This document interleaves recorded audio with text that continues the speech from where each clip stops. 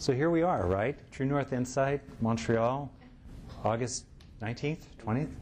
20th. There we are, in the 20th. Okay, 2010. Okay, so why don't we do a practice? Why don't we start out with a little bit of a practice? So let me frame it if I could. So I'm a psychologist in my background. I'm a clinician, not an academic.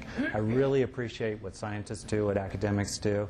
But, you know, I'm a methods guy. It's sort of how I think of myself. A guy kind of on the front lines, in the trenches with real people, in real life, like, okay, how do we do this? How do we make, you know, how do we be happier? How do we treat each other better? How do we actually do it? As a psychologist, and both someone who works with adults and also with kids, you realize that there is this idea that's been respected in many fields of psychology that it's important to have resources inside. All right? How do we get those resources, though?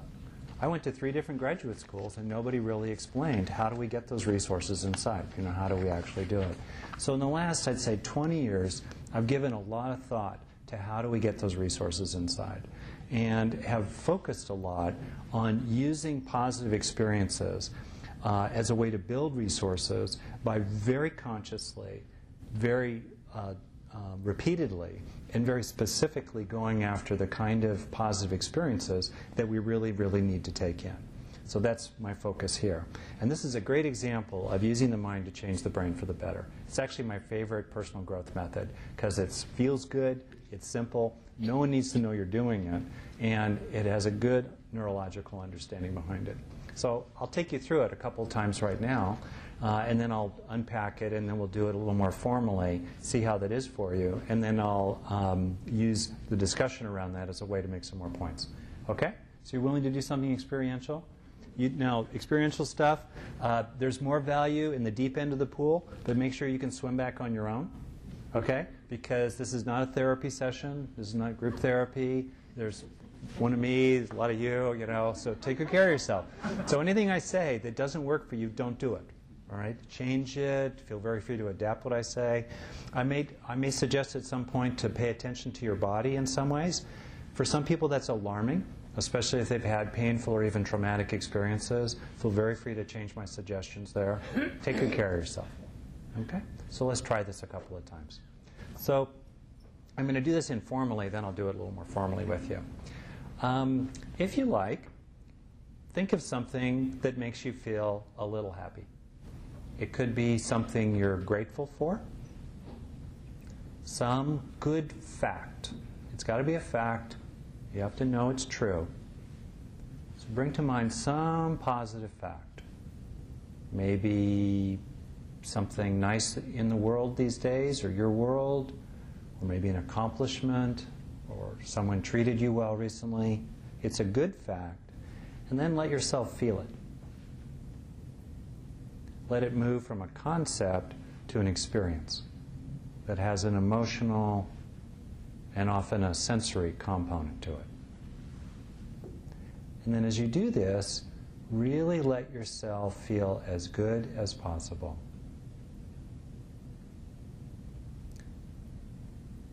Notice any resistance to feeling good. And then see if you can go back to letting yourself feel as good as you can based on this good fact.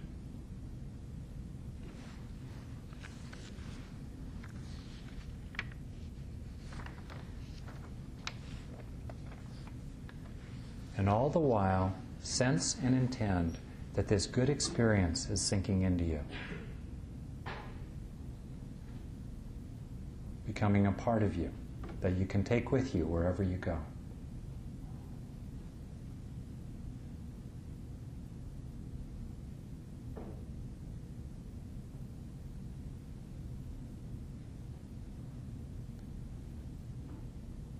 Okay.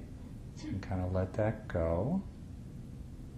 Although it's still fine to feel good. It's really okay. It's good to feel good. Let's try it again. And as we do these 3 little steps, also be aware of what it's like to do them. Notice, for example, if you draw a blank and you can't think of any good facts. That's interesting. Or if you can think of a good fact, but it's hard to feel anything in response to it. That's interesting too.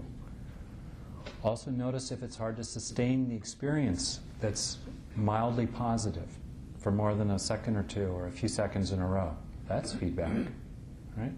Or notice if other voices start yammering in your mind, like, this is stupid, or this is selfish, or this is vain, or this is somehow a sin to feel good.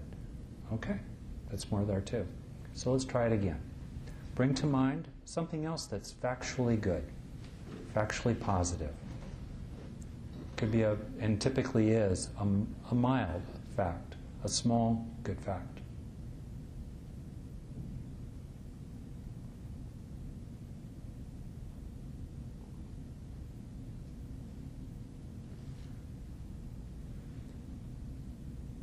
And then let yourself have a response to that good fact, a positive emotion. Probably a mild one, that's fine.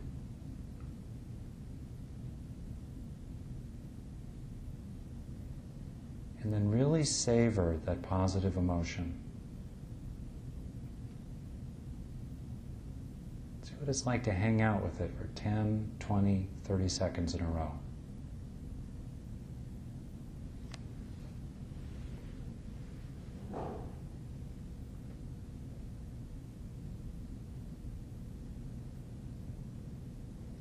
Sinking into the positive experience, and all the while sensing that it is sinking into you.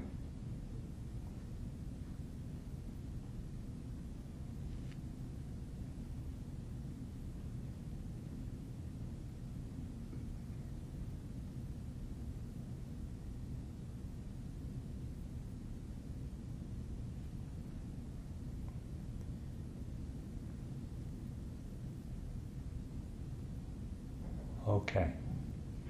So let that go, although it's fine to keep feeling good to the extent you did.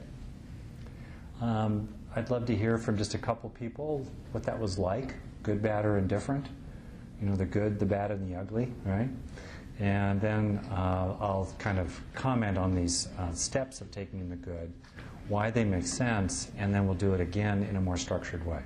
So how was that for you? How many of you, let's say, if we could, a little feedback for me, how many of you were able to have some kind of positive emotional response, even a subtle or mild one, to bringing to mind some good facts? That's reassuring. Because if you didn't, we'd have to go really way back to the square one. Okay, that's good. All right. Anybody want to comment on what you noticed in your mind as you were doing those 3 steps? Please. It feels good to help people? Yes. That's what you were thinking of. When they don't know that they're being helped. Thank you. Feels good to help people. You're right. Including when they don't know they're being helped. Truly generous. You know, nothing coming back. Yeah. It's great. How about another person? Yeah, please. The first time I focused on myself, and then I started thinking, like you said, this is egotistical. The second time I focused on 2 people I know but I'm not involved with, and it was a much more positive experience. Interesting. Okay, so first time more on yourself. One thoughts arose, this is egotistical. We'll talk later about how it's actually good to feel good. It's good for the world for you to feel good. And then you also thought about other people, and that seemed even easier to feel good around. Yeah. Anybody had any difficulty with doing it? Yeah. Well, the first time I felt it was easy for me to pick my feel-good thing. And then I started focusing on the feel-good thing, and I had fear that feel-good thing wasn't going to last. Yeah. I really appreciate you saying that, just so everyone could hear it. Tell me if I got it wrong, okay? She was able to access a good experience, right? But as soon as she kind of noticed she was having a good experience, the fear arose, uh-oh, I'm afraid this will go away, right? And that's very often the case, especially in the beginning. You know, it's natural for those reactions to arise in the mind. The trick, of course, is to keep taking in the good, that the good experience can last, you know? Okay. Maybe one more person, any difficulty or anything, yeah? And then I'll keep going. For me, it was very interesting when you said, let it sink into you. It was like, wow, that really was, yes. That's wonderful. That's great. That's the point. So she was saying that when I said, the third step, which I'll get to in a minute, letting it sink into you. You know, sink into it as it sinks into you. That was like something there clicked for you about it, right? Being in the body, right? And that was great. Yeah, that's exactly what the intention is. The intention is, you know, I don't know if this is really true, but I heard once that there's food in Japan that's plastic food. It tastes great, but it has no nutritional value. It just goes right through. Whether that's true or not, it's a great metaphor. And I think that's the way it is a lot in life. For example, number one, there are good facts, and we don't even have an experience. But then also what happens is that we have a good experience, but it passes through so fast, it cannot transfer from short-term memory to long-term storage. It goes right through. And as I'll explain a little more later, negative experiences have special systems. They go right into long-term storage. Whereas positive experiences pass through like water going through a sieve. Right? That's why we have to trick the mind. We trick the brain by making the positive experiences last, be intense, and be as much in the body as possible. That's how any school teacher knows, any teacher knows, that's how you help people remember anything. And that's what we're trying to do in Taking in the Good. For 10, 20, 30 seconds in a row, stay with it as intensely as possible. In the saying from the work of the Canadian psychologist Donald Hebb, neurons that fire together wire together. Right? Mental activity builds neural structure. So we want to get as many neurons firing together, right? So that they start wiring these resources into the fabric of the brain and therefore the self. So that's the point. Okay, good. So now I want to, if I could, use this experience to explain a few more things, and then we'll go back into it again if you're willing to do that. All right? Okay, great. So the first point is that we're talking here about a response to positive facts. This is not about being Pollyanna. This is not about seeing the world through rose-colored glasses. I think, as we'll talk a little bit more later, it's important to see the real tigers in the bushes. But evolution has given us a kind of paper tiger paranoia. In other words, where Mother Nature wants, the two great mistakes in life, especially for our ancient ancestors, who are evolving. One mistake is to think there's a tiger in the bushes when there is no tiger. The other mistake is to think there's no tiger and everything's fine, but there really is a tiger about to get you. Mother Nature wants us to make the first mistake 100 times, 1,000 times, to avoid making the second mistake even once. Right? So it's important to see the real tigers, to be sure. But on the whole, we are primed through evolution, through what's called the negativity bias of the brain, to preferentially scan for threats. Because threats tend to be more consequential in terms of passing on genes than opportunities are. For example, it's important to go get carrots. Right? It's also important to avoid sticks. But in our evolutionary history, our primate, mammal, and reptile ancestors, if they did not get a carrot today, they usually had a chance at a carrot tomorrow. But if they failed to avoid a stick today, a predator, a natural hazard, social aggression in their primate band or their early hunter-gatherer band, whack, no more carrots forever. Right? So the brain is biased toward looking for sticks, and then if it sees a stick, it reacts to that stick, okay? And then it stores it preferentially in different systems in the brain that are really focused on stick consciousness rather than carrot consciousness, if you will. And then anything that's remotely like that stick, as we go through our days, it gets pulled right back up into awareness. There are a lot of examples of the negativity bias. You can go on Wikipedia and look it up. They include things like research on couples, where it usually takes about 5 positive interactions to make up for a single negative one, right?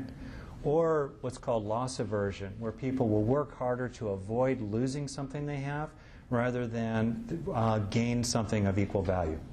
The psychologist, actually, who figured this out in the realm of economics, Kahneman,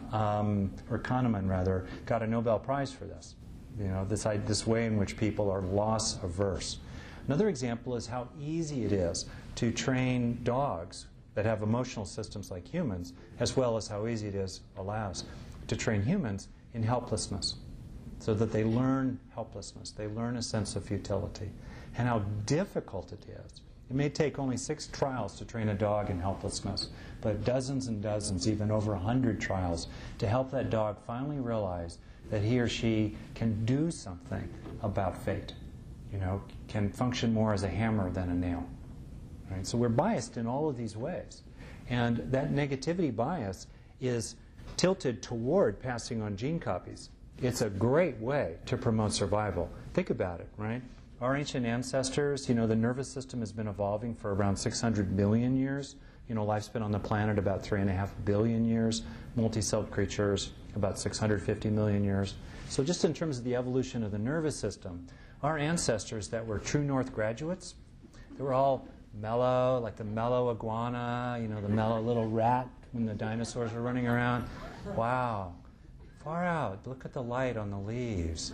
Just I'm feeling so present. Just open, spacious mindfulness. Inner peace. Wow. Right? They didn't notice the shadow nearby, the crackle in the brush, the thing sneaking up on them. The member of their band that was getting really mad and just ready to take them out. Right? They didn't notice those things. They didn't pass on their genes. The ancestors who passed on their genes were nervous and cranky. And we are their great-grandchildren today at the top of the food chain, armed with nuclear weapons, with caveman, cavewoman brains in the 21st century. That's one reason why I'm very motivated to do this work, because I think that this neurodharma stuff has some promise of helping, make a contribution. It's not the only thing, obviously, but to make a contribution to help a critical mass of people become more skillful with these ancient caveman circuits in their own brain. All right? So that's some of the basis of the negativity bias. It's tilted toward passing on gene copies, but it's tilted against quality of life. Just to level the playing field, we need to tilt toward positive experiences. Okay, that just levels the playing field. It's natural, particularly given the negativity bias, when you're trying to focus on something positive, for negative experiences to arise. Quite natural. Probably how many of you noticed that? When you started thinking about something positive, you sort of started thinking also about the opposite. Or including there was criticism even in your mind about, I can't do this, these are dumb instructions, or whatever, Okay, anything like that? You don't have to admit it, but it was probably, I see some nods, It's pretty, very, very natural. That's really natural, that's really okay. And what you want to do when you're practicing this method is think of it as a kind of a mindfulness practice. To be aware of the obstruction. It's fine. It's just the obstruction. To be aware of the obstruction, appreciate it, gently nudge it aside, and bring the spotlight of attention back to the object of attention, which is in this case not the breath or a mantra or a bell or something like that, but is a positive experience. Attention is under conscious control. In many ways, it's the most powerful way to change the mind because attention illuminates what it rests upon and then, like a vacuum cleaner, sucks it into the brain. Right? It's a spotlight and a vacuum cleaner. And as I'll talk more about tomorrow in some depth, what we bring, yes, neurons that fire together, wire together throughout the nervous system. But the ones that really create neural structure are in the field of conscious awareness. So if we deliberately bring focal attention to a resource that we want to promote the building of, or we really want to promote it sinking into ourselves, by bringing conscious attention to it, we turbocharge neuroplasticity, which means essentially the building of neural structure based on mental activity. In effect, it's self-directed neuroplasticity. That's what we're really talking about here tonight. Self-directed, deliberate neuroplasticity, where you yourself are taking charge of the spotlight and using it deliberately and skillfully to build wholesome factors inside your own mind. And as we get to later on tonight, to also help remedy areas in your life where you didn't get enough good supplies. Maybe in your last job or your last marriage or your last childhood, or at least your only childhood, at least in this life, right? Or deal with some wounds. And that'll be the fourth step of taking in the good, which we'll get into in the last half hour today. Okay, so that's the larger context. So let's try this again, a little more deeply, if you're willing to. We're going to go through the 3 steps. I'll start out by being fairly explicit about the 3 steps. We'll go through this with 4 specific targets or types of good facts I'll encourage you. You don't have to, but I'll encourage you to focus on. But by the time we get to the fourth one, I'll say less and less, because methods guy that I am, I want to help you learn this method. So you'll be doing it more and more on your own.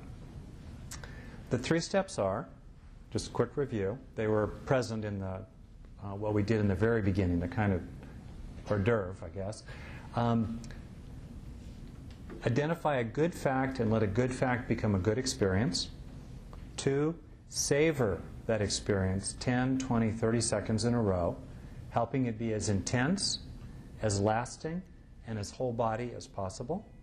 And 3rd, sense and intend that it's sinking into you, going into you, becoming a part of yourself. People sense and intend in different ways. Sometimes they visualize a kind of light or a golden syrup, a kind of balm going down inside. With kids, this is a great technique, by the way, for kids, especially if they're either anxious or spirited, ADHD, ends of the temperamental spectrum. I'll talk about a jewel going into the treasure chest of the heart. Sometimes people just know it's going in. All right? However you do that is really okay. And one thing you can also do that's called embodied cognition is, if it works for you, deliberately move your body subtly into the posture of the good experience you're taking in. For example, if you're taking in a feeling of strength, sit up a little straighter. Not like you're in the army now or stiff or something, but a little straighter. Or if you're feeling mildly happy, allow a soft half smile to come across your face. There's been a lot of research about this idea of embodied cognition, which has established that the foundation of higher order thinking is sensory motor learning. So if you do something in the sensory motor system, like sit up a little straighter to promote the felt sense of strength, when my wife is talking to me about a problem she has, and it could be me, right? The natural tendency is to kind of lean back.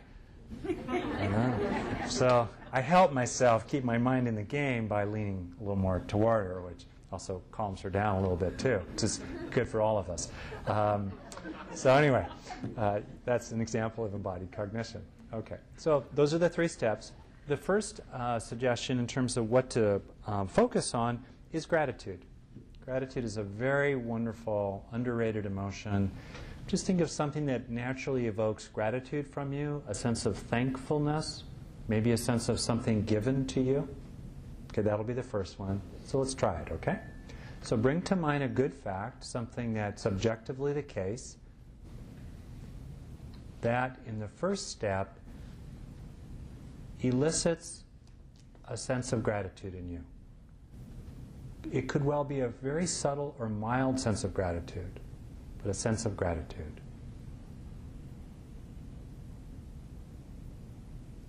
And then second step, savor this experience of gratitude. Sink into it. Let it fill you. Be gratitude.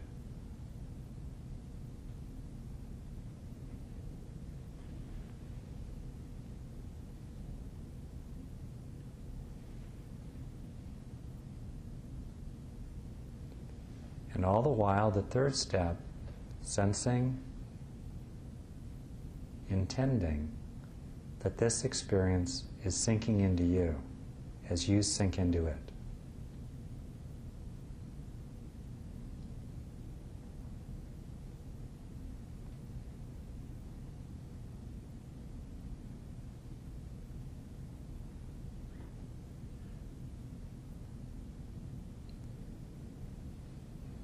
Okay.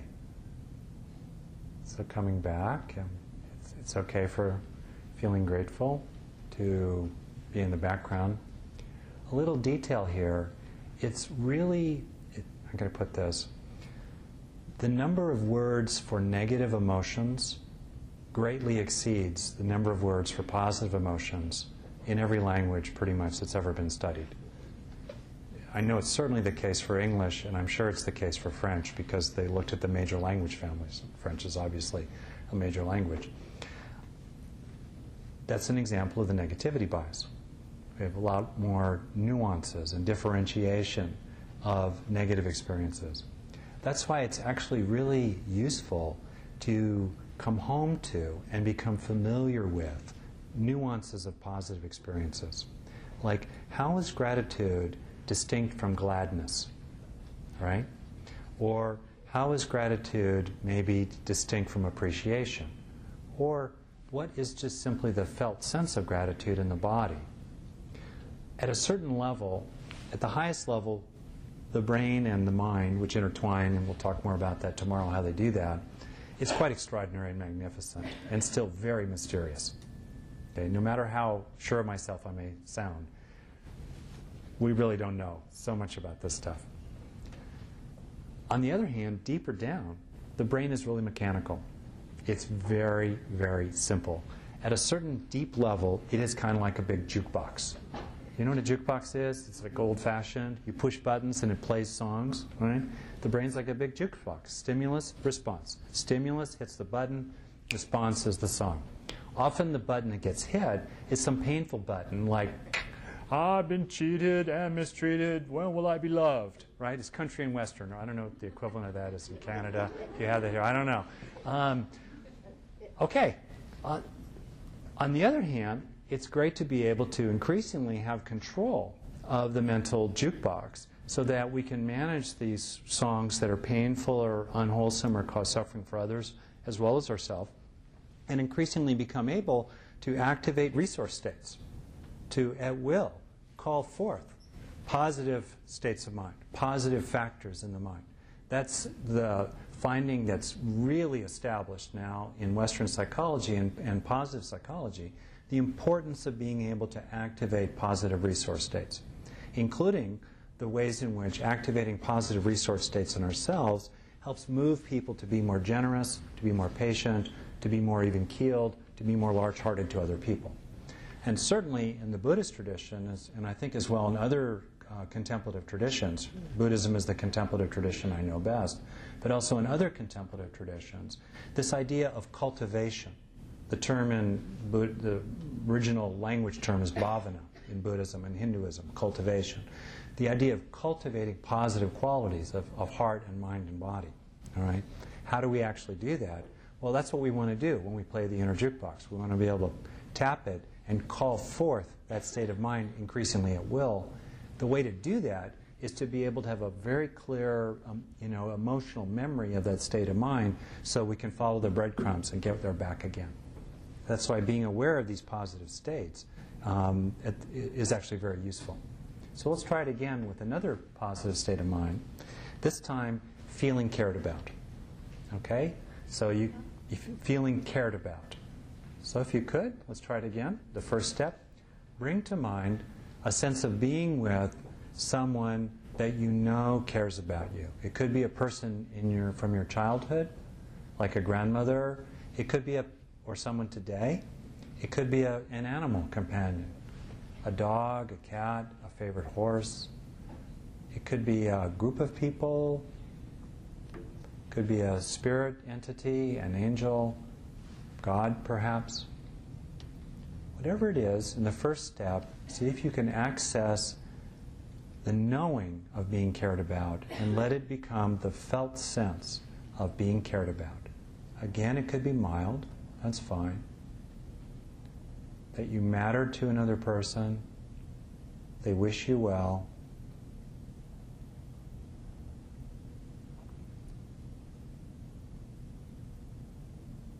Maybe they appreciate and value you. And as a result, you feel cared about.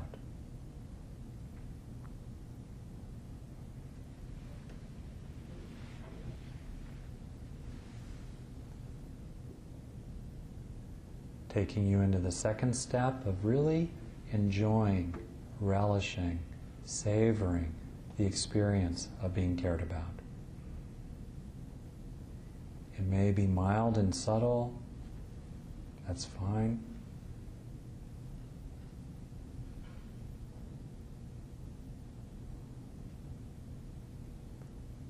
It's common for other experiences to arise, like not feeling cared about. That's okay. Let them go and bring the spotlight of attention as best you can to the experience of being cared about. And all the while, the third step of sensing and intending that it's sinking into you.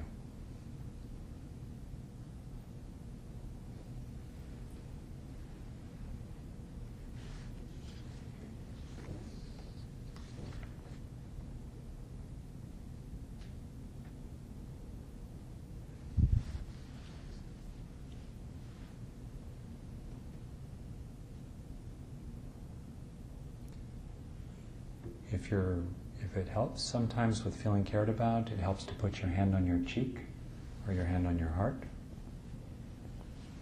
Most people have their eyes closed, so no one will know you're doing this.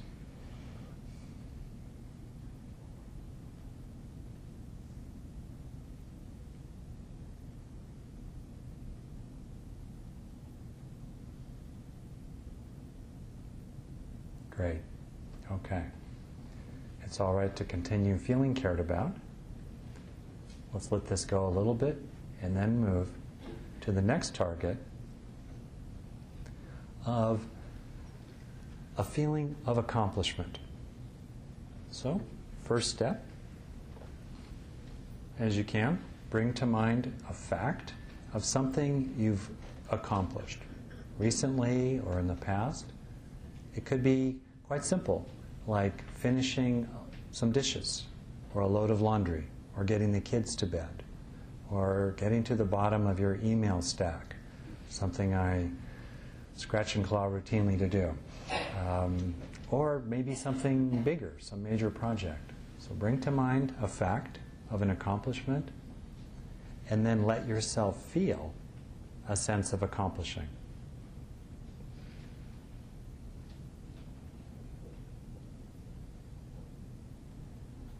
Moving into the second step of savoring this experience of getting something done. Perhaps with an associated sense of self-worth.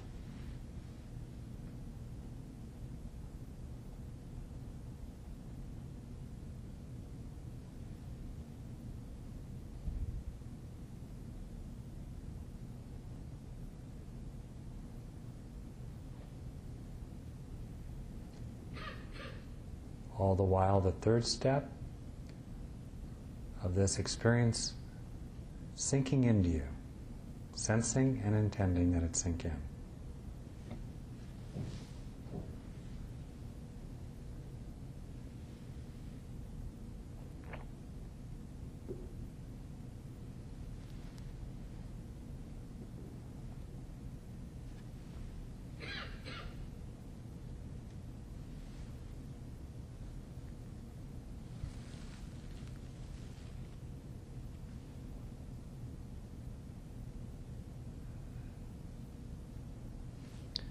Okay, great.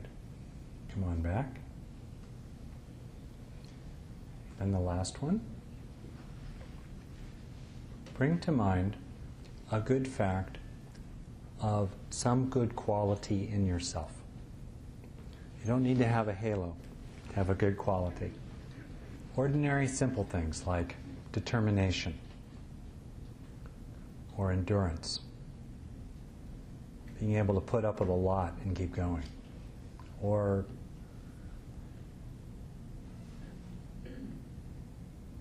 intelligence, or joyfulness, or warm-heartedness. Whatever. And work your way through the 3 steps here. Recognizing a factually good quality in yourself, and letting yourself really feel that good quality, that good aspect of you. And then moving through savoring it and sensing it really sink in. Sensing the experiencing of this good quality really sinking in.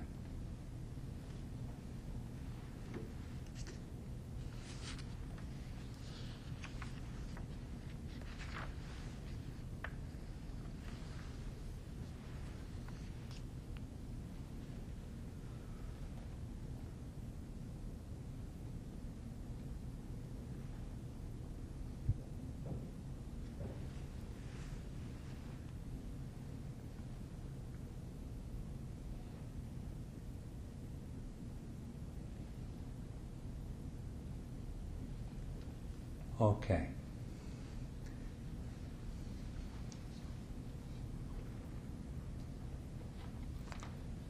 By the way, thank you for putting up with this.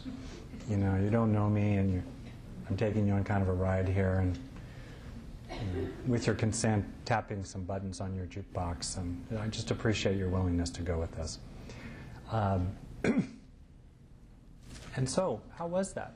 I'd appreciate hearing from some people what worked for you, what didn't work, and I'll use this discussion right here as a chance also to make some additional key points. So, anybody want to comment or share? How was it for you? Please. I want to comment on the being cared of. Being what? Cared about? Yeah. Cared about. Cared for? Yes. Yeah, that was very interesting and unique because I really didn't think about anybody. I thought, oops, I'm going to have problems here. But then you talk about God or animals, and I was like, phew. So it's interesting because it's like you need some help. Of, yes, you have. We all have. Yeah. Thank you. Sometimes you have to remember, oh. That's great. So she was saying that feeling cared about, it was hard initially to access something, but then as I just kind of went through some possibilities, God or animals, let's say, and which for many people it is very interesting, where they feel most loved is their pet. It's easiest, it's very concrete. Yeah, or God, whatever, something. Or sometimes for people it's more diffuse, like feeling somehow when they, like I go out in nature, I love nature and trees and stuff. I go under trees, I'm happy. I don't know why. I go into trees, I'm happy. There's something, I belong there. So that's great. And the larger point is it's really okay and it's good to be resourceful on your own behalf. In other words, to look around for ways to activate these positive resource states. Okay? Other people? Yeah, in the back, please. The idea of being taken care of is actually quite simple. Life takes care of me, essentially the interest. Out of it, everything will arise. If I don't get the in-breath, nothing matters. Yeah. That's great. Thank you. Thank you. And thanks for projecting so I didn't have to repeat it. Okay, other people? Yeah, right there. I noticed the negative talk that came up on 3 of the 4 of them, so it was interesting for me to see.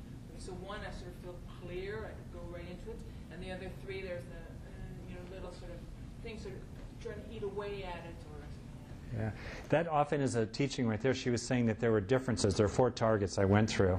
And let's see, it was gratitude, accomplishment, feeling cared about, and a good quality in yourself.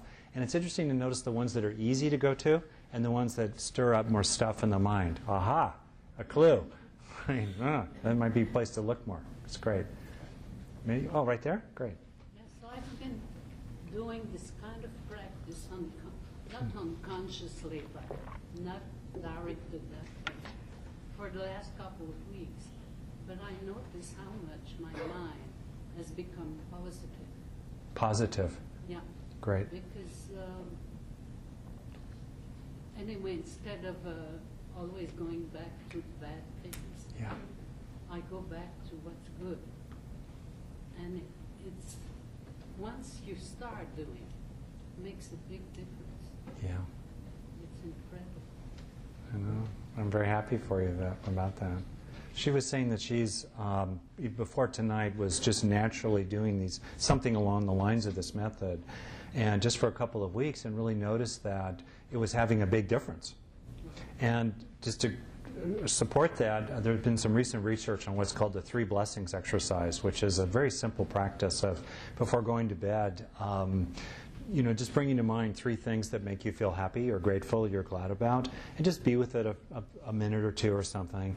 That practice alone had such a big effect on people that it startled the scientists who were doing the study, right?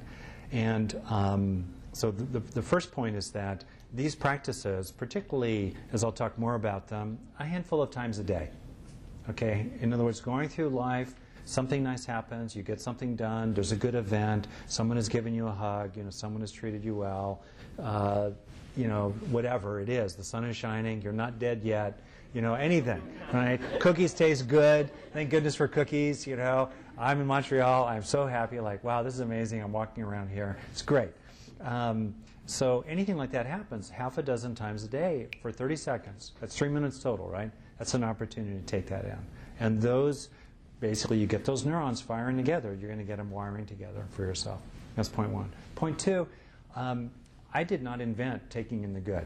right? Lots of people have talked about this. I think this practice to deliberately internalize positive experiences is at the heart of many methods in psychotherapy and many forms of spiritual practice. So I don't claim any special ownership, and I think a lot of people in this room have invented this method too, right? All I've tried to do is sort of explicate it, unpack the elements of it, the steps, and kind of think about how to apply it. But yeah, that's great. Thank you. Maybe another few people? Yeah, right there. Some of the emotions weren't very clear and precise, that the gratitude might be mixed with sadness. Ah. The example I Yeah. kind of bring up. She was saying that she noticed that there were often emotional blends, right? Or maybe one emotion like gratitude was followed fairly quickly by sadness, which might be followed fairly quickly by a kind of heartfelt, compassionate sorrow, kind of followed maybe by something else, and how to do that. That's very natural. If you're doing this particular practice, partly because at the deeper levels the brain is pretty mechanical, it's about quantity, intensity, and duration. So as much as you can, you're trying to bow to the other emotions like sadness and so forth, and then bring the spotlight of attention back to whatever it is, the positive experience that you're particularly trying to bring in. And I'll talk later on about what I call antidote experiences, the experiences that we know for ourselves. They're the vitamin we need. It's like if you have scurvy, you need vitamin C, right? If you could take all the vitamin B you won't cure the scurvy. You need a particular vitamin. Later on, I'll talk about the particular experiences that are targeted for our own holes in the heart. That's what I call antidote experiences. And those are the ones in particular that we want to especially internalize into what's called emotional memory. Okay. Any other comments right there? Would you accept to say a few words about the difference between the mind and the brain? Okay. Thank you. That's a deep and excellent and really important question. What is the difference between the mind and the brain? And I'll try to do this very quickly and then keep with these more practical methods. As many neurologically oriented people do, I define the mind as the flows of information through the nervous system. The nervous system moves information around like the heart moves blood around. Information is a signal. So, for example, there is information that's being sensed when the oxygen saturation in the blood drops below a certain level that increases the rate of inhaling and exhaling, increases the rate of breathing. That's a signal. That's information. If a sound arrives, that's information. And certain sounds translate as language. Other sounds are not language. It's informative which are linguistic, which is French, which is English. No offense, but Pascal starts speaking in French. I don't pay the closest attention because I know it's hopeless anyway.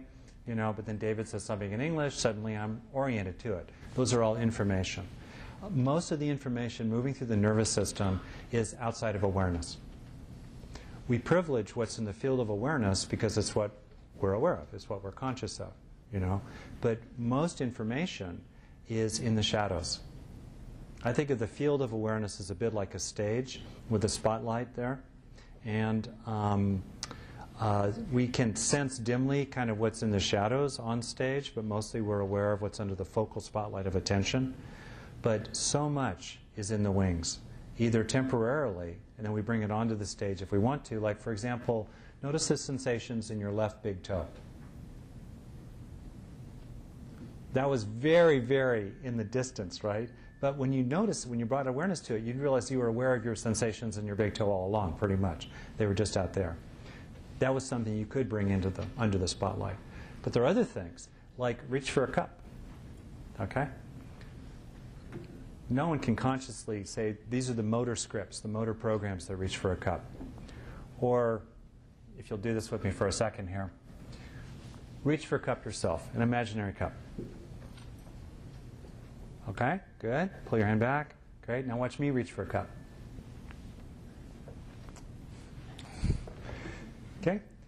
Some neurons, some fraction, they're called mirror neurons or mirror networks, in your brain, about 10% or so ballpark, of the same neurons that lit up when you reached for a cup also lit up when I reached for a cup.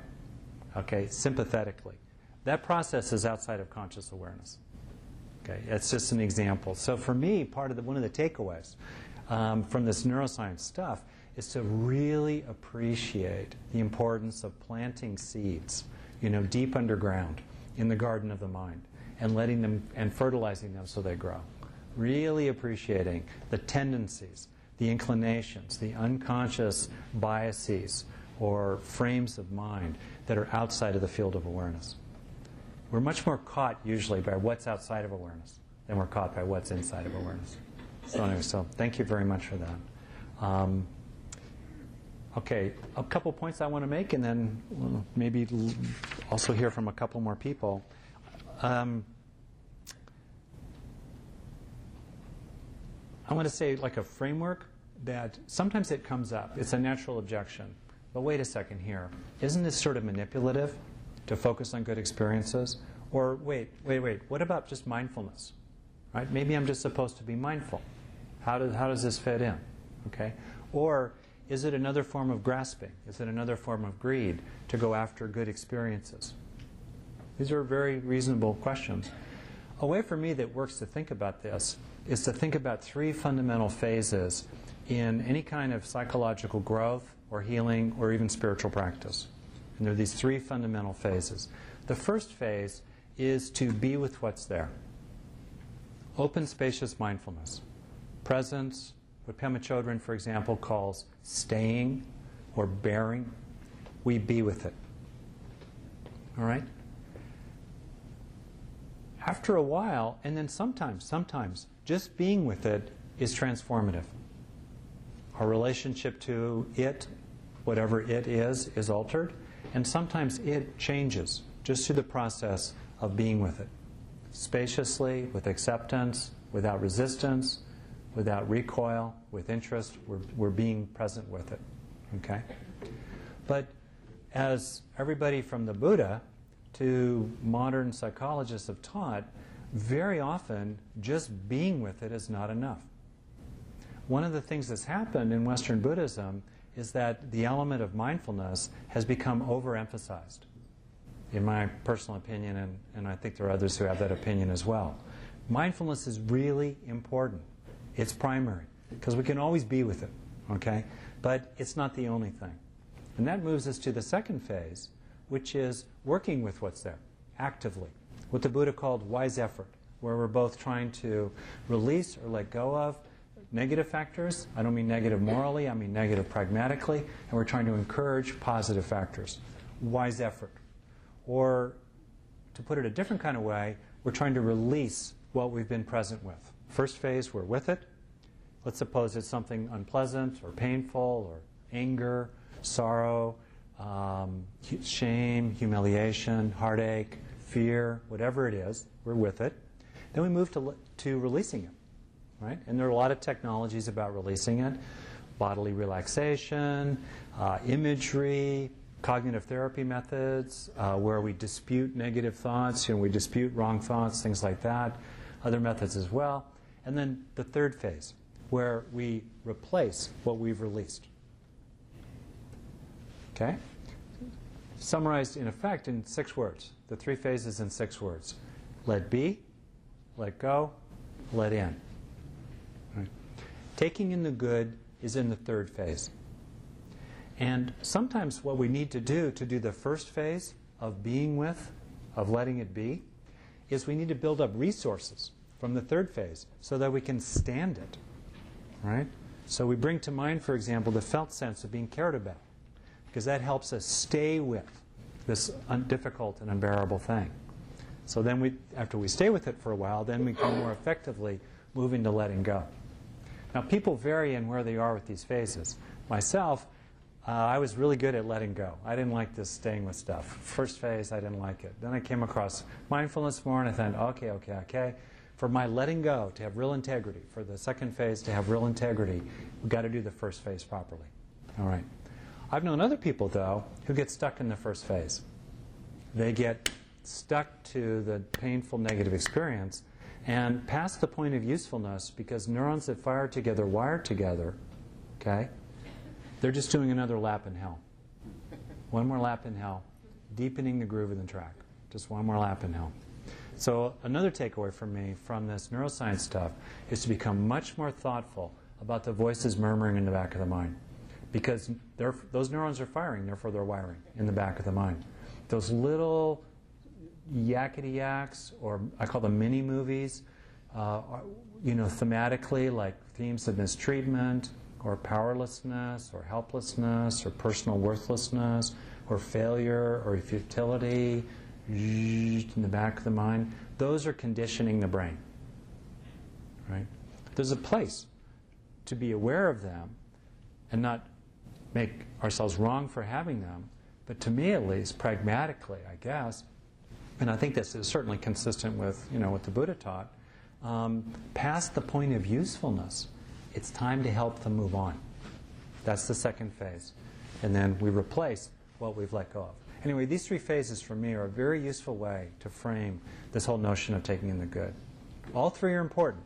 I think the first phase is frankly the most fundamental. That said, there's a real place for bhavana, for cultivation, for the development of wholesome, useful factors, in the mind and heart.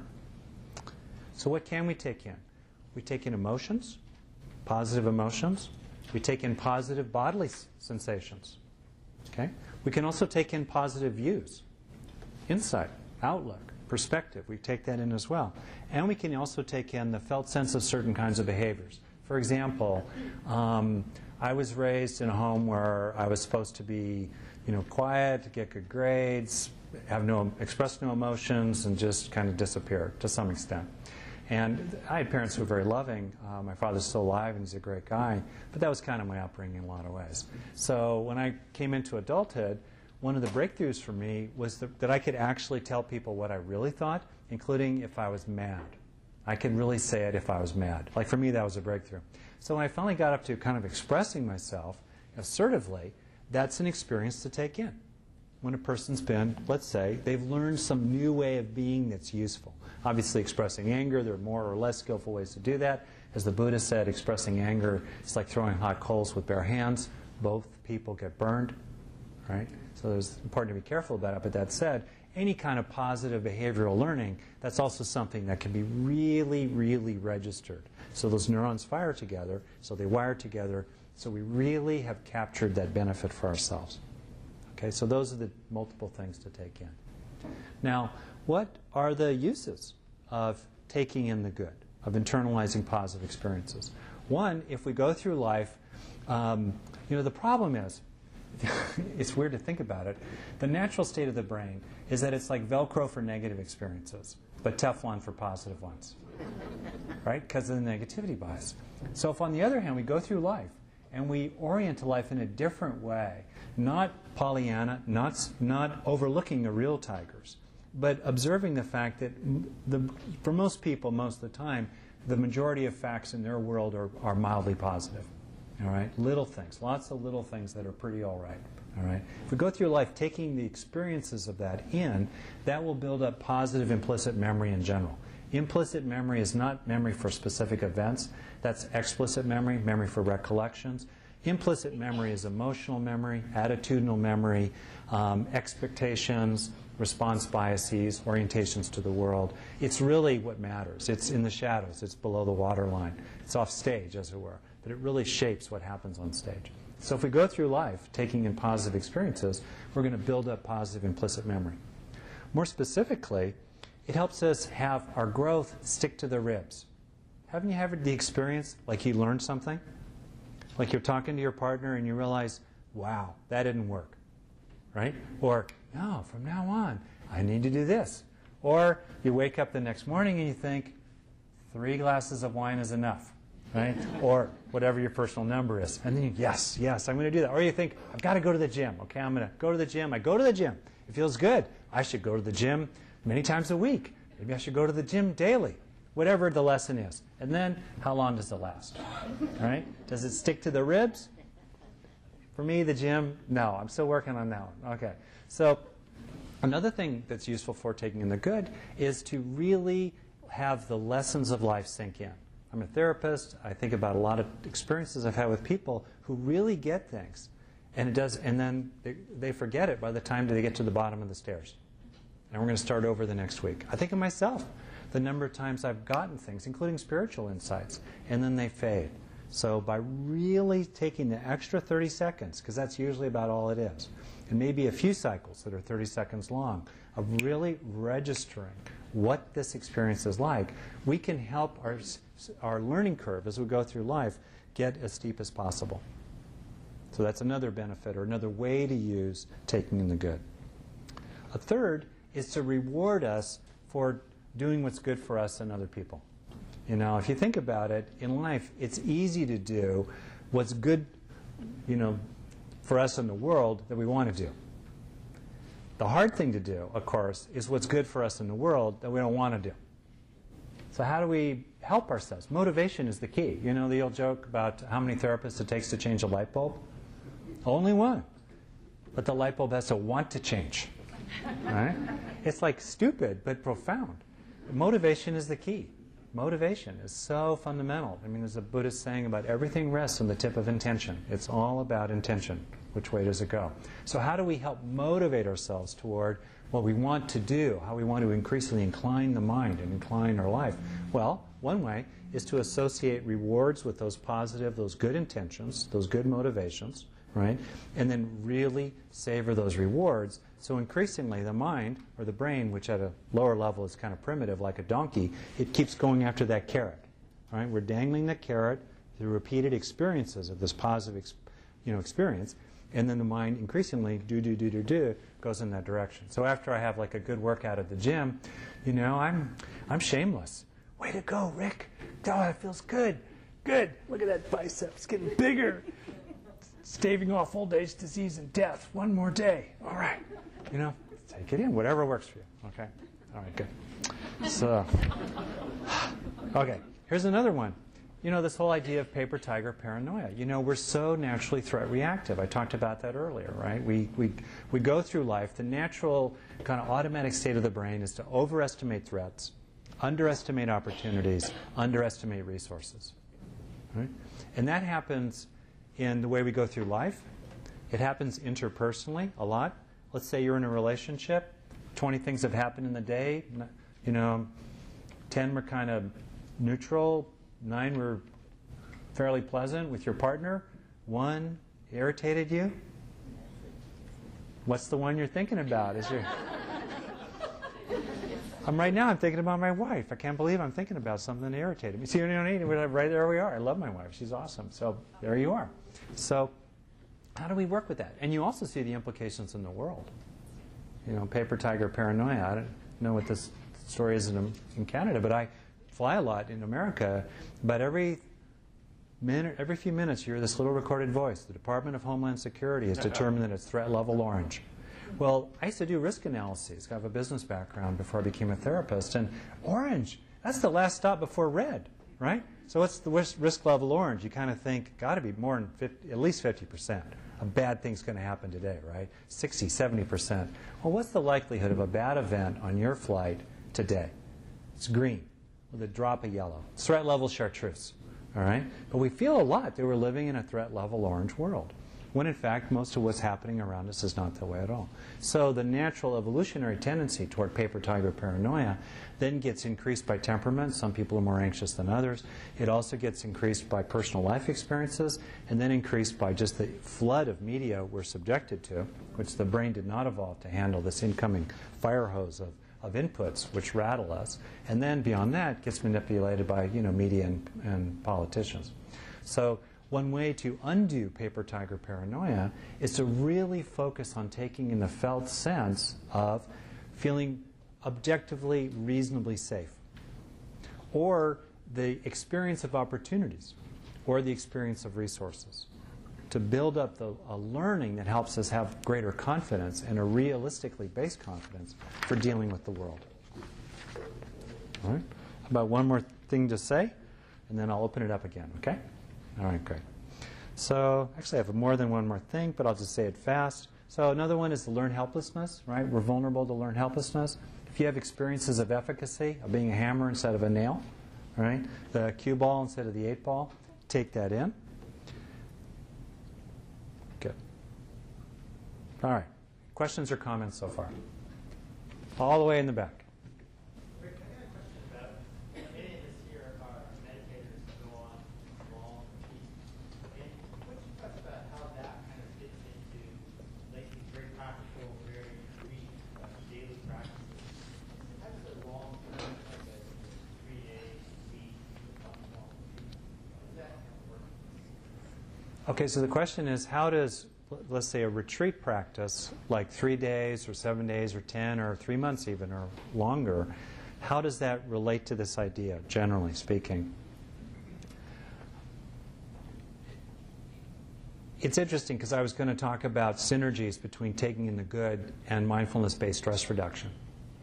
How many of you, by the way, are therapists?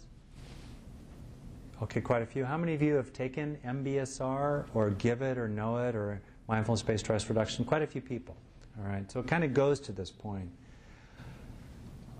I think that what's striking often is the degree to which people will make a major investment of going on retreat for 3 days or longer and will have very, very powerful experiences on retreat that won't stick to the ribs very much, that won't have that much lasting value. Right?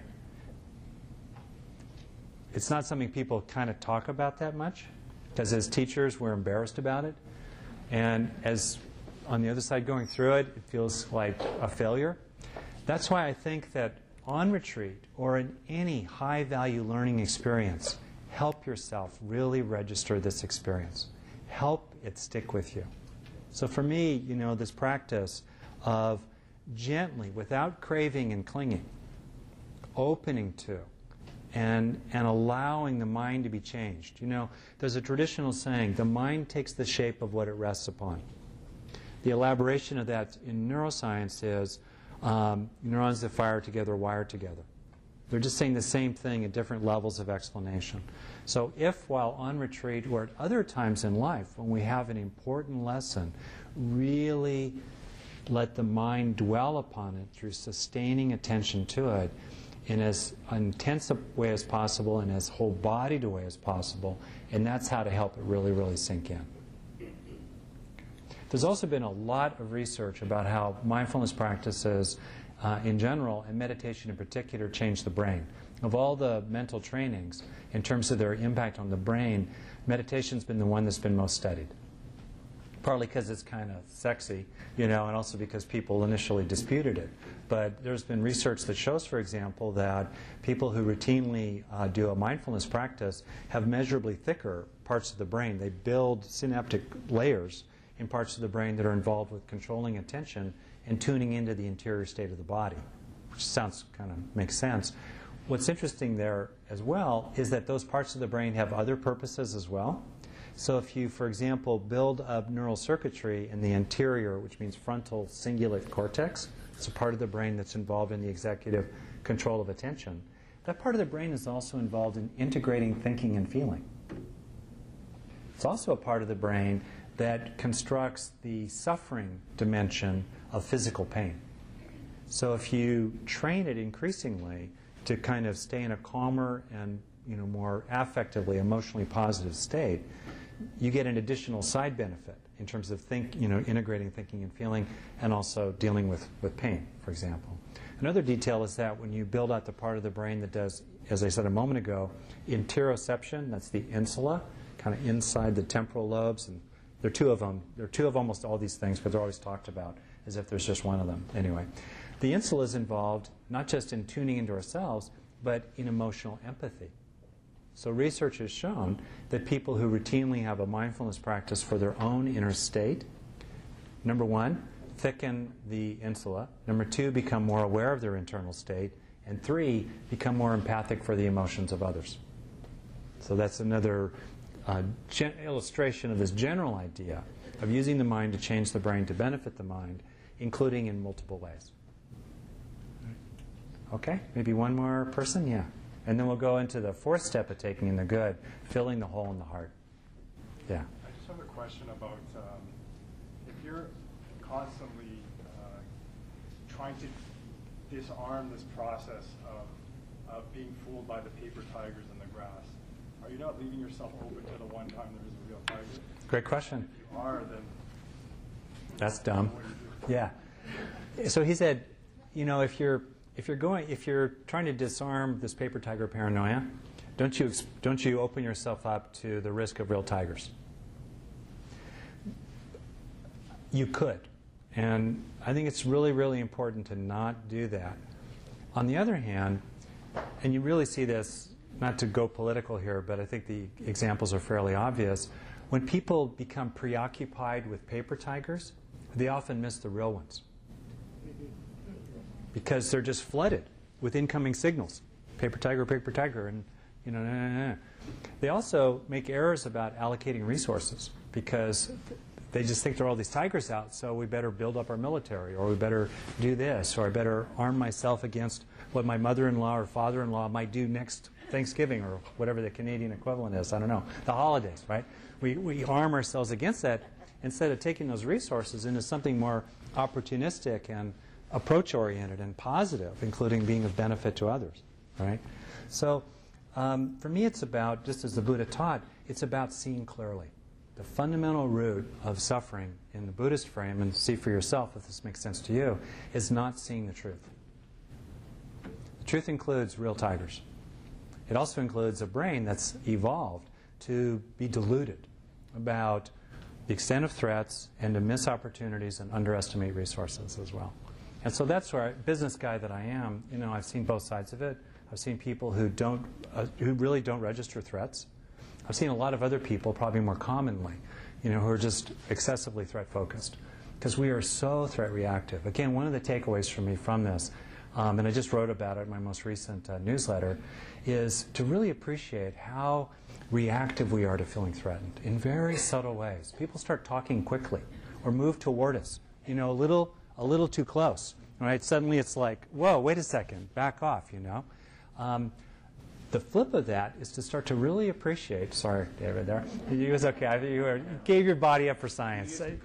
Yeah, that's right. It was a willing prop. I don't know you, but I knew him. He was okay. You look pretty nice, though. Anyway, it's to appreciate how threatening we are to others, needlessly. We raise our voice. We wave our hands. We do stuff. We say things. We're provocative in our language. We're inflammatory, right, in our language. We use excessive things, always, never. You know, We do what my wife used to call me on, and I try not to do anymore. Ready? Watch my face. 1, 2, 3. We do stuff like that, right? It bugs people. It reactivates them. Why do that? You know, the Buddha had a line, give no person cause to fear you. Give them cause to expect that if they mistreat you, they'll pay a price. They'll have to deal with it. You'll be talking with them about it. You know, give them cause to expect, if it's appropriate, that they won't be working for you any longer if they don't come to work on time. Or your kid, give them cause to expect that there'll be consequences if they, whatever, steal the family car. But that's different from being needlessly, threatening to people. So I just want to say that. Okay. So in the interest of time, all right, I want to move on to the filling the hole in the heart. This is where we really start moving into the deep end of the pool. So just to reiterate, really take good care of yourself. Don't do anything you don't want to do. Make sure you can get back to the shallow end of the pool. All right? Like right there. I'll bet you a nickel that if we wired us all in here, our heartbeat would have sped up slightly, but measurably, at the advent of that alarm out there. It's really useful, actually, to watch the degree of threat reactivity, the subtleties of it, and to watch other people, and to also watch what happens when we be with them in a way that does not unconsciously and unnecessarily and unskillfully activate their threat reactivity. And we can do little things to kind of preemptively, not manipulatively, but preemptively keep sending the message, the open hand, no weapons, right? No cause to fear me. Okay. So, let me just explain the antidote experiences, and then let's dive in. Let's do a practice here, and then we'll talk about it. Okay? So, speaking for myself, as I grew up, for various reasons, including being really young, going through school, I felt separated from my peers a lot, like they were there and I was looking at them through a glass wall, about a foot of glass. So I did not get a lot of experiences of feeling connected with or seen or valued. I did have a lot of experiences of autonomy. I got to go in the woods and the natural world outside of my home, where I grew up in the outskirts of Los Angeles as a kid. So I had a lot of autonomy, but I didn't have much felt sense of mattering to others or being seen by them. That was my particular hole in the heart. So going forward in life, when I had experiences of autonomy or efficacy, being a hammer, not a nail, those were nice, but that wasn't my vitamin C. My particular vitamin C was experiences of feeling recognized and valued. That was important for me. Okay?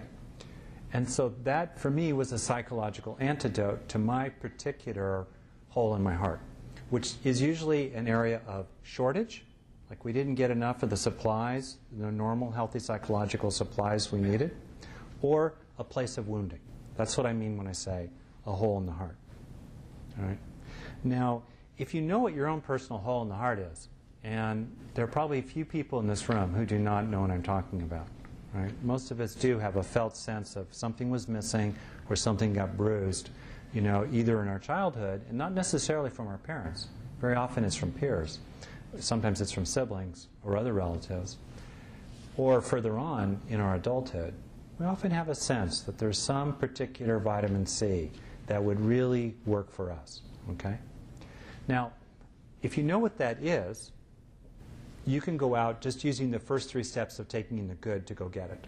Like, for example, I then, when I became increasingly clear about this in my 20s, I'm 57 now, I would go out in the world and I would look for experiences of being valued or mattering, and I would really kind of try to feel that. I would try to register it. Okay. Additionally, and this goes to how memory works and using the machinery of memory to kind of trick it. Additionally, you can bring this positive supply into contact with that old place of pain or shortage or lack, and gradually soothe through repetition, legitimately, that old place of pain, and even gradually fill it up or even replace that place of pain in the past. And the way this works is that when we remember something, including implicit memory, which is to say, not for specific events, but if we just simply activate or bring into a state of awareness, a little bit, as the woman over there was saying, a sense of sorrow comes up related to gratitude somehow. When things like that are activated, they come into the field of awareness. That's from implicit memory. All right? When something is pulled up into awareness, it's not done as it is in a computer, where the whole record is pulled up. But rather, what we remember is little features of something, which are then elaborated into awareness as the whole thing. In other words, in a computer, when you see something on your screen, like you pull up a photograph, every pixel in that photograph is somehow mapped to zeros and ones, deep in your hard drive. Whereas in the brain, there is not that one-to-one mapping. The picture, the photograph, if you will, is reconstructed newly each time. The brain just has so much processing power, and it's so fast that it seems like you're pulling it up from storage, but it's like a magician's trick. It's recreated. It's CG'd, computer graphics, right then and there in the inner simulator. Okay? It's a very efficient way also to not exceed the storage capacities of the brain, which would be blown out of the water after a while if people just had perfect recall. Okay? So, when we stop thinking about this implicit memory, it goes back down into storage, and during that period, when it's reconsolidated, it's very vulnerable to change. For example, in rat studies who've learned that if you go down the right-hand tunnel, zzz, there's a little electrical shock. All right? If you have them go down that tunnel and you bring them out, and then you have them walk around a little bit, and then you inject them, they forget that the right-hand tunnel had an electric shock. The scientist who was probably primarily involved in developing this, Joseph Ledoux, actually got an email from some man who said, "I read about your research. Can you make me forget my ex-wife?" You could have gone the other way. I could have been a woman. Can you make me forget my ex-husband? All right, but he said, no, you can't do it. These drugs are really toxic. But there are psychological methods here, and one of them is this fourth step of taking in the good. So what this step is to hold two things in awareness at once. One is prominent. The positive state of experience is prominent. It's in the foreground of awareness. And in the back, there's a dim sense of this hole in the heart, this old painful material. You can't do this unless you can do two things. One is divide attention. Now, mindfulness of something is a kind of divided attention, right? You've got to be mindful to do taking in the good. Mindfulness is really, really central. But you've got to be able to hold two things in awareness at once. And the second is you've got to be able to keep the positive one prominent. Because if both things are held in working memory at once, when the old painful memory gets reconsolidated, it takes with it some of the associations of whatever was also held in consciousness at the same time. Neurons that fire together wire together. It's about the simultaneity of the firing. So, on the other hand, if of the two things held in consciousness, the negative is more prominent, it will gradually overpower the positive one. So it's very important to not be hijacked by the negative material, which is why this method is usually not appropriate for trauma, especially in the beginning. It can be appropriate for building resources around the trauma, but it's not so good for working with the trauma itself, because oftentimes people are they're hijacked. They're sucked into the black hole's gravitational field and they can't get out. If that happens to you, because we're going to do this in a moment here, if that happens to you, drop that old painful experience like a hot coal and go totally back to whatever's positive. Okay? So that's the theory behind this. You want to try it? Yeah. This is like one of my all-time favorite methods. So the way I would do it, okay? When I finally kind of figured this stuff out in my 20s, I would, something good would happen, and often mild and small. That's another key point here. What we're working with is the law of little things. It was usually lots of little things that messed us up in the first place, right? It's going to be a lot of little things that are going to take us back the other direction. So these are little things. So let's say I was in a work situation and one of my coworkers said something like, yeah, what you said, that was good. All right? So I would deliberately let myself feel it, and then I would sense that that's experience, which I knew was objectively valid. It was legitimate. I wasn't doing positive thinking. It's a really important point. It was legit. That's why this works. I knew it was legit. I would let myself feel it, and then I would sense that it was just kind of going down into, old, which is to say young, places of hunger that really wanted that when I was little, right? Or sad or inadequate, low self-worth places that were getting fed finally and soothed, like a golden balm, or something soothing, or a kind of resource finally going in to what that young part of me had always yearned for. Each time I did it was usually only half a minute or less. With a little practice, and I was on my own side, which is very important. You've got to be on your own side to do this. After a while, I realized that I could help myself a little bit. So I began looking for experiences like this, and with well-chosen friends. After they said something like, "Yeah, that was good what you said," I might say, "Oh, what was good about it?" But see, here's an important distinction. Most of the time when I did that, some of the time I admit it, when I did that, I was just pulling for the narcissistic supply, right, in therapist language. Shoot me up with more acknowledgement. Feed me, Seymour, right? I wanted it right now. Okay, that's problematic. That's greed. That's craving. Okay? That doesn't fill the hole in the heart. But most of the time, honestly, I was taking it in so I wouldn't be so hungry, so it would fill me over time. So my happiness was less conditionally dependent on what was happening out there. And increasingly, through bhavana, through cultivation, through practice, I was nurturing the conditions of an unconditional happiness inside me. Or more exactly, the conditions inside me that helped me become increasingly independent of an external dependence on, the vicissitudes of life the winds, the worldly winds blowing in a positive direction. Okay, so that's the general idea. So let's try it kind of briefly and quickly, all right? And then we'll move to a wrap this evening. First off, bring to mind you could say a hole in your heart. And I recommend you pick something medium-sized. For me, it felt like the construction site for a skyscraper initially. It was a big, big hole. But a few times a day, I'd throw a brick into that hole. After a few weeks, I started feeling noticeably different. Like the woman here said a little while ago, months and years, now 30 some odd years later, I feel really different in regard to this one. So for you, whatever size hole it is, medium size probably best. And then be clear in your mind what could be an antidote experience for it. For example, feeling uncared about, well, antidote to that, feeling cared about. Feeling powerless, let's say, as a hole in the heart. A sense of some capacity to make something good happen. That would be an antidote. A way to understand the antidote experience, which is a very powerful idea, by the way, is to ask yourself, what would have made it right way back when? In terms of the normal range of what would have scratched that itch, what would have fed you in a way that would have been healthy and positive. If you had a dear friend who was dealing with whatever it was you were dealing with way back when, what would you want to give your dear friend? Just naturally, you'd realize, of course, that's what my friend needs.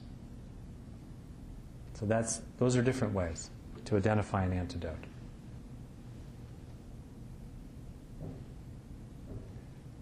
If you can't come up with a specific antidote, a good general purpose one is feeling cared about. Because in the human brain, feeling cared about is probably the primary way to calm down pain that has to do either with not feeling like one can achieve one's goals or feeling threatened. Okay? So, let's try this now. So for starters, start with the antidote experience, and we'll work through the first 3 steps of taking in the good. So bring to mind some facts that call up in you this particular antidote experience.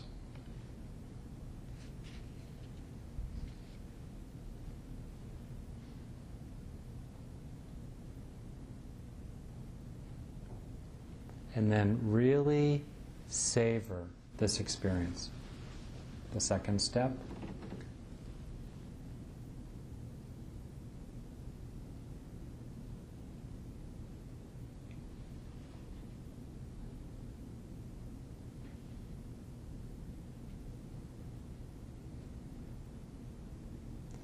The third step, sense it sinking in.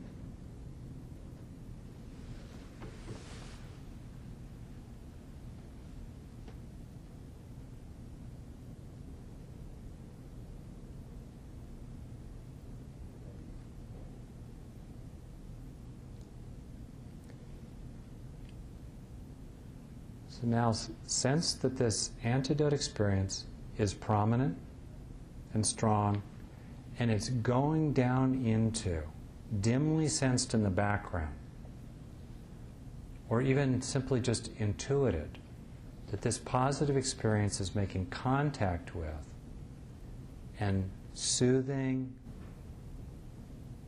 settling, and even gradually replacing old places of shortage or wounding.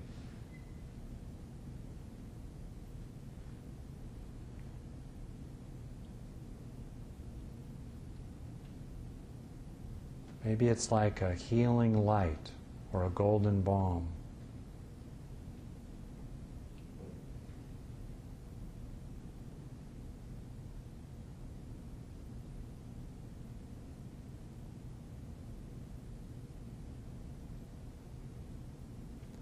Continually reground in the positive antidote experience.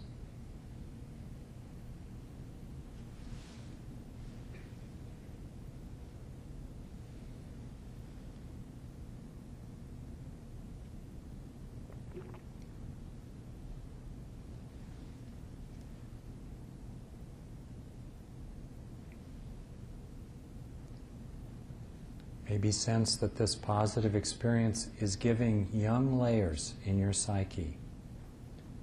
Maybe just younger by a year or two, or maybe a lot younger. Giving those younger layers what they've always yearned for.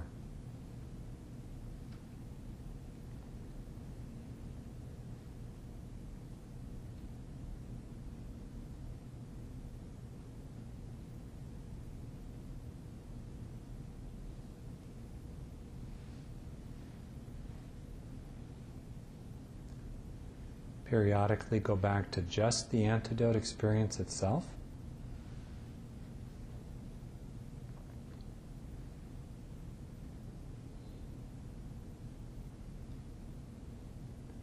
And then explore yet again it going back into and sinking down into those old places of shortage or pain.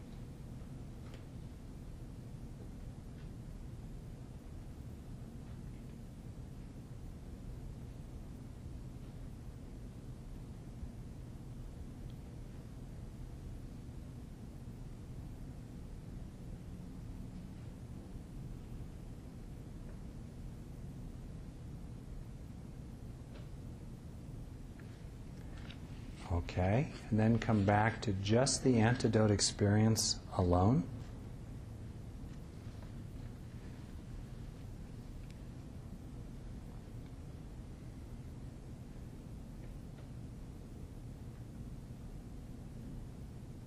Sinking into it and feeling it sinking into you.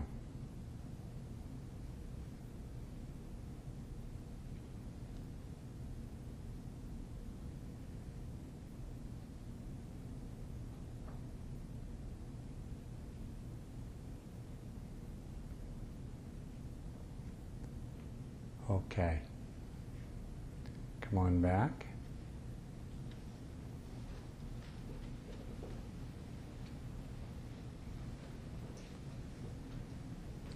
So I'd like to hear from just a couple people, and then I'll wrap up this part. I know that Pascal and I think Muriel will have a couple of announcements or things to say. And then I'll take about 1 minute to give us a formal end to the evening. And I'll stick around happily to talk, by the way, if you like. And I should have said this at the very start. A lot of the things that I've talked about here are available on my website with slide sets, with lots of cool neurological information as well as other things, and other resources as well, including links to lots of other neurodharma type resources on the internet. And buddhasbrain.com will take you to my site. Okay. So a few comments. Yeah, please. In this process, are you essentially talking about forgiveness, a kind of forgiveness in which total love replaces negative feelings, negative energies? Is that, in a nutshell, kind of? The question was, am I talking here about forgiveness? Self-forgiveness? Or self-forgiveness or forgiveness of others? Not specifically.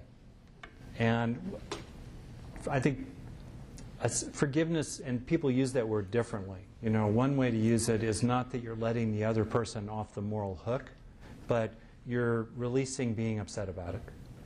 You're moving on. That's one way of defining forgiveness. Another, you could say higher bar, is that you've released them from the moral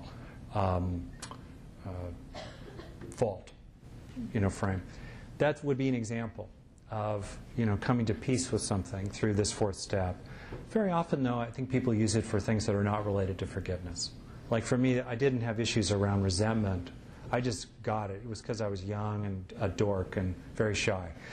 That's why there was the glass wall. It wasn't their fault, But there was still some significant shortages of healthy supplies that I went after as an adult with, a will. So that was different. There was no forgiveness present there. More of self-forgiveness. Yeah. Rather than forgiveness of the other. But sure, it's a wonderful example. It's just not the entirety of this particular method. At a certain level, it's very simple. You're going after areas of shortage or wound. We all know what they are, right? And they get reactivated often, and then they really affect us. And what we're really trying to do, in a way that's absolutely grounded in facts and in good neurology, we're trying to gradually rewire the brain from the inside out. Okay, a couple more. Yeah, right there. Right. I did this exercise. I was following very well. Everything was easy. And when I sink in the experience and see the light filling my heart, suddenly kind of energy went and started to turn in my left side of the brain and came back in the heart. And I felt a well-being. And now I'm so hot. You can't believe it. I'm like fire. Okay. Wow. Well, thank you for sharing that. I won't be able to recreate all that, but she was saying that as she did it, she had a very strong energy experience, like a rising energy coming up and then settling down with a heat in the body. And I think that's an example of the way that the whole body is connected with the mind, and they go together. I suspect other people may not have had such a dramatic experience, and it's okay to not, to have had a profound experience but not a dramatic one. Or honestly, one brick at a time. It's a lot of little things, a lot of little moments, which for me, honestly, makes it more believable. It's not about $1 million breakthroughs. I mean, I'm all for the $1 million breakthrough, right? I'm an American. Of course I'm for the $1 million breakthrough. But anyway, it's the little brick after brick after brick. Okay, so I better move to a wrap myself. I will happily stick around. If you come tomorrow, we'll spend a lot more time on other things. We're going to talk about the loving brain tomorrow, so I think it's really, really neat. And I know some people from True North are going to come up and talk right now. And then stick around, please, stick around. And then I will finish this up with about 1.5 to 2 minutes of a practice at the very, very end. So I want to say thank you for the moment, and I'll say a bigger thank you in another moment. Okay, great. So, all right, thanks. Is that Muriel? Great.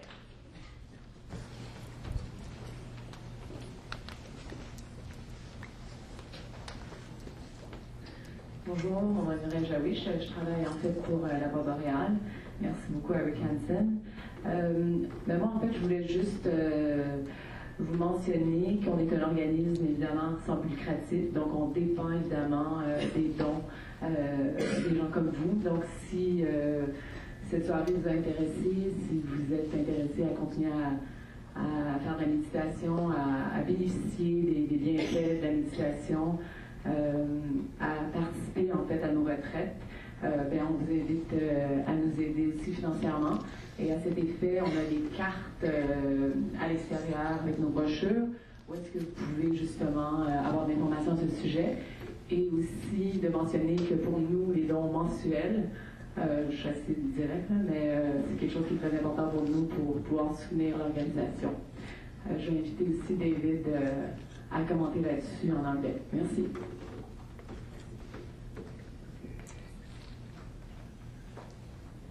Rick, thanks so much. It was a beautiful and inspiring talk, and I know I got a lot of it, and I could tell from all of your comments and insights and questions that you were really fully engaged here tonight. And for the Friday night people, if you have a taste for this and you have time to come tomorrow, there are still tickets available.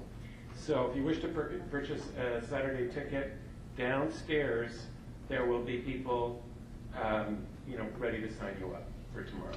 Okay, plenty of space.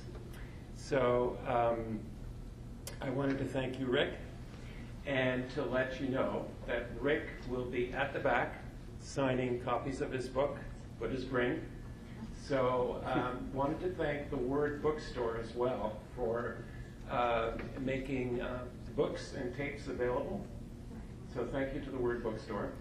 And thank you to all our volunteers that graciously worked hours and hours putting this event together. So I would just like to thank and name our volunteers. So just give me a moment. I've got the whole list here.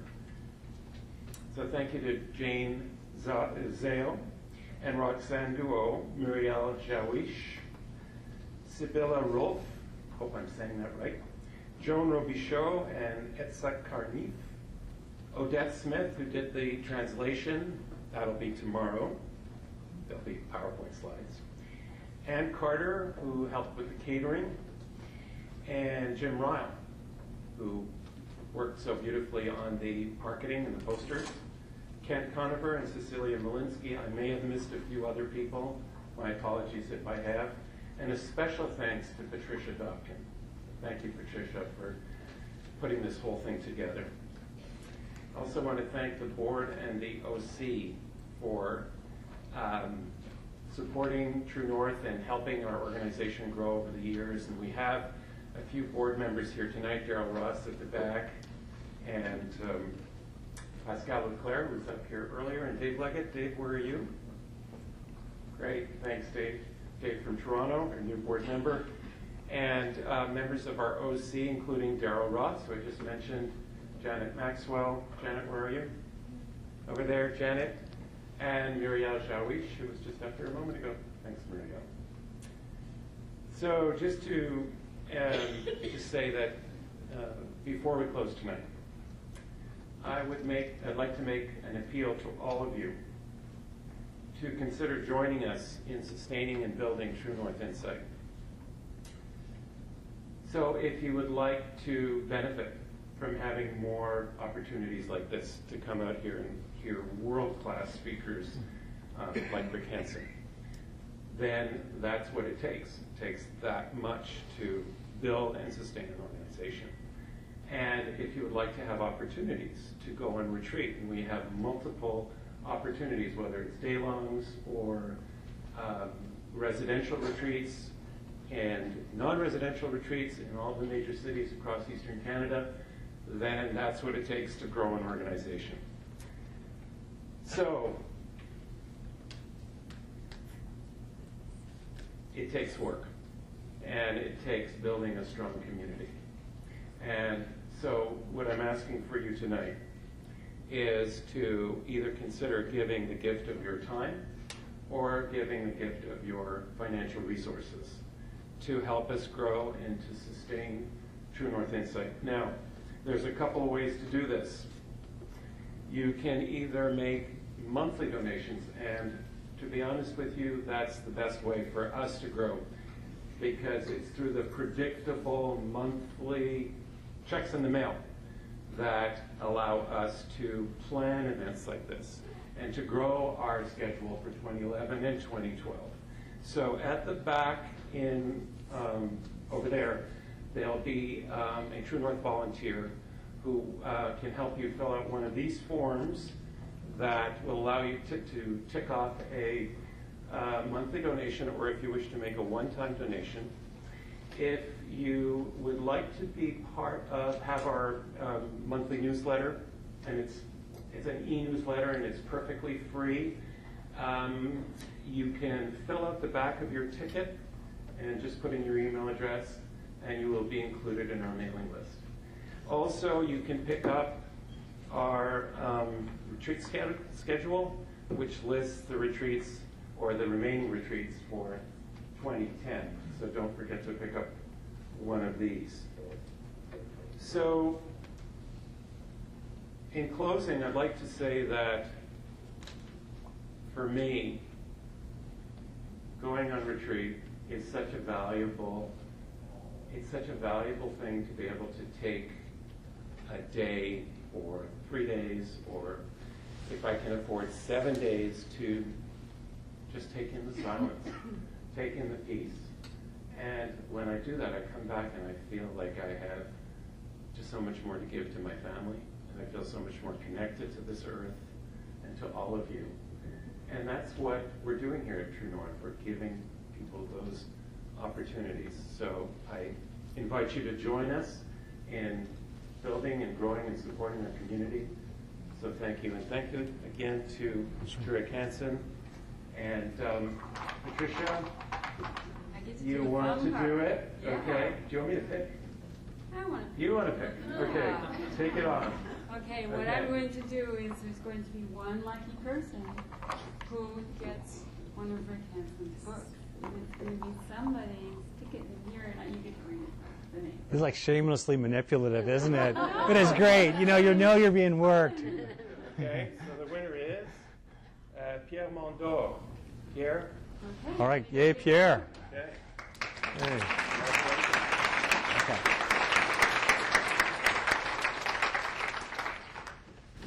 Great.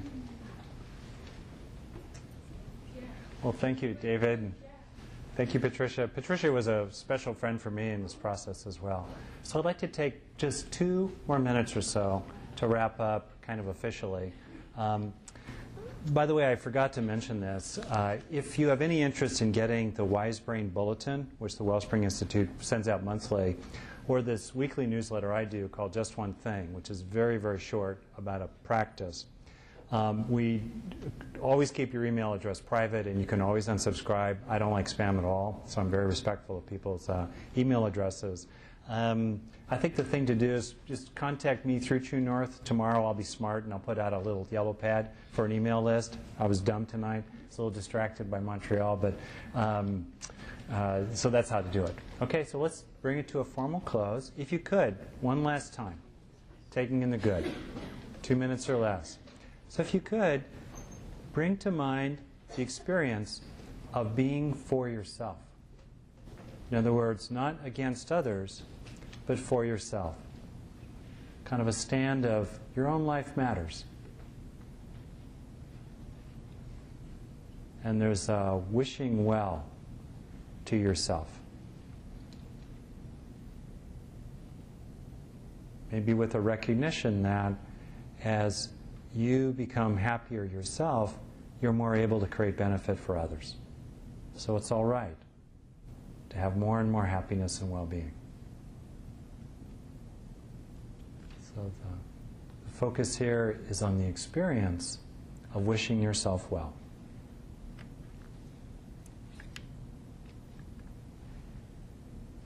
Feeling that sinking in, knowing what this experience is like, of being on your own side.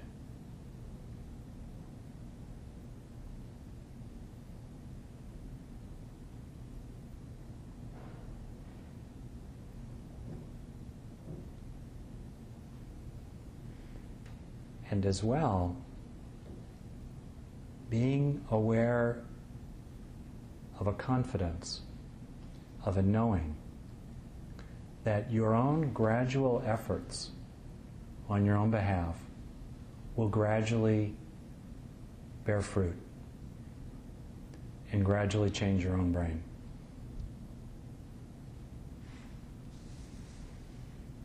With the knowing, for example, that your efforts to weave positive experiences into the fabric of your brain and yourself will work for you.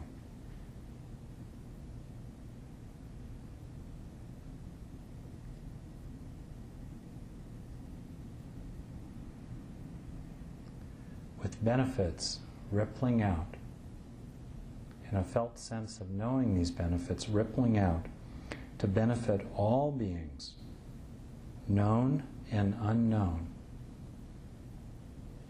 great and small, human and not human, omitting none.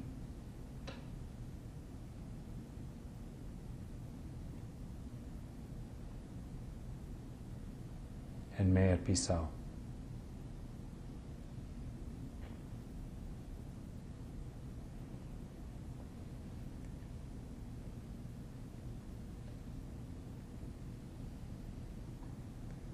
Okay, come on back. Thank you again from my heart. Thank you.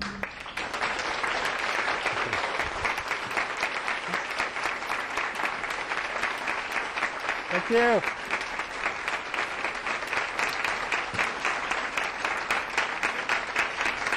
I'll take it in. Feels good. All right. Be well. Be really well. Thank you.